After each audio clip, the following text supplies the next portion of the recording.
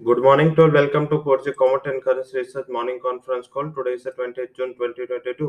शुरुआत करते हैं ग्लोबल कमोडिटी मार्केट अपडेट से। ग्लोबल कमोडिटीज पूरा साइडवेज पैटर्न के साथ ट्रेड कर रहे हैं। कल जो क्रूड में उछाल आया, पर्टिकुलर जो G7 की मीटिंग चल रहा है उसके ऊपर तो थोड़ी बहुत सप्लाई की मार्केट को चिंता है, ये सबसे बड़ा रीजन है।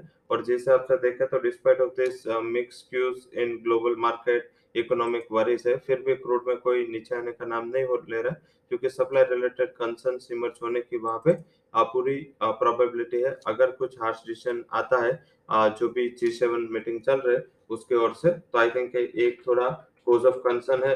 अगर कुछ निकल कर नहीं आता तो थोड़ा बहुत अनवाइंडिंग प्रेशर के लिए भी रेडी है ना, तो हम ऐसा एक्सपेक्ट कर रहे हैं कि थोड़ा बहुत क्रूड आगे जाके वन साइडेड नहीं रहेगा, थोड़ा बहुत वोलेटाइल रहेगा। अगर गैप अप खुलता है तो थोड़ा कूल ऑफ होने के बाद लेना है बाय ट्रेड, बट यस थोड़े डीप पे लेना है, लेवल से लेना है एंड स्टॉप लॉस के साथ लेना है, तो आपका जो रिस्क रिवॉर्ड है वो आपका मेंटेन हो। साथ में बात करें बेस मेटल्स में वोलेटिलिटी थी, शंघाई के न्यूज है उसको मार्केट ने पूरी तरह इग्नोर किया और पर्टिकुलर लास्ट मोमेंटम तक इतना फॉलो बाइंग नहीं देखने को मिला।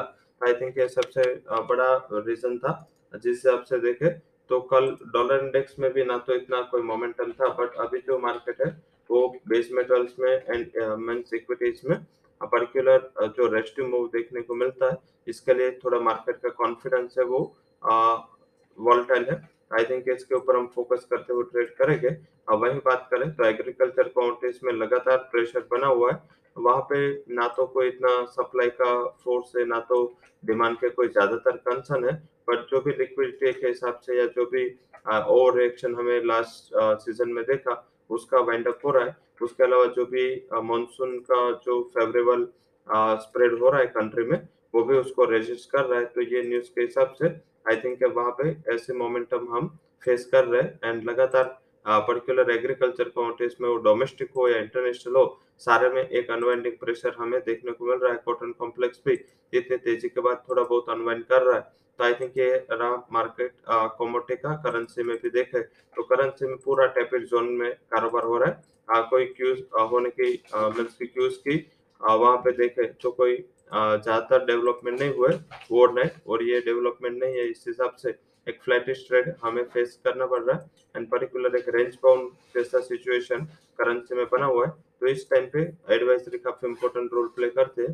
इस हिसाब से हमने आपके लिए टॉप कन्विक्शन आइडियाज हमने निकाले, जिसमें यूएसडी को बाय करें 78.38 के करीब क्रूड बढ़ रहा है तो इसका इम्पैक्ट होगा। 17.72 would be target, 78.10 would be stop loss. उसके अलावा जेपीवाई को बाय करें 58.38 के टारगेट के लिए, 57.60 would be stop loss. Non agriculture commodities में सिल्वर में सेल करें 59,380 would be target, 60,280 would be stop loss. Agriculture commodities में कोकुड को सेल करें 2580 would be target, 2684 would be a stop loss. So that's all recommendations from Kovarchi Commodity and Currency Research. For detailed disclaimer, you can visit our website. Thank you all for joining conference.